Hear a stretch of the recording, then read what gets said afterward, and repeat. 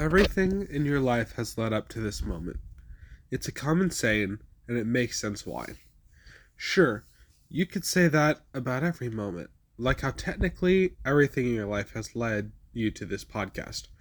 But that's not the point of the saying. Instead, we save it for what we think will be the biggest moments of our lives, or at least significant ones. A championship game, college admission, graduation, a proposal, a job offer. These are things we see as worth the saying, because it goes deeper than the fact that the time you have lived has brought you here. But what really is in a moment? What does it truly reflect? It reflects the effort required to get here. Days, months, even years dedicated to getting where you are right now. Those moments don't come often. There's a certain surrealness to it all. The time spent has finally delivered. You've reached the proverbial mountaintop, and it doesn't feel real. How could something be able to change your life so quickly? But the moment comes and goes, and your life will never be the same. Such a time is truly rare, but this week it happened to me twice. The first and most important moment was on Sunday, July 24th, around 3 p.m. It was then that I proposed to my longtime girlfriend, Hannah. We have been together for 8 years, and I knew I wanted to spend the rest of my life with her. But that beautiful moment took build-up. The gem in the ring was an aquamarine that I got when I was gem mining in 7th grade, around the time we got together. I kept that gem and had it cut in January of this year to be set in the ring. That's not all. I then had to actually plan the proposal.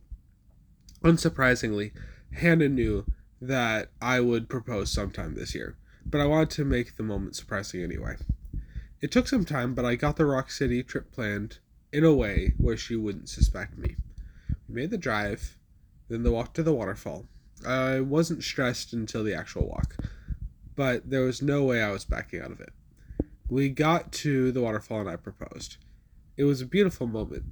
Since then, we've begun wedding planning and other necessary jobs, but that moment is still clear in my mind. The second and less important, but still impactful moment happened only yesterday, Friday, July 29th, where I got a job offer after my internship. This was the build-up of years of planning and pursuing every opportunity in school to get to Georgia Tech and eventually get there and get here. Now, I don't need to worry about applying for a career over the last 2 semesters since I'm already locked in.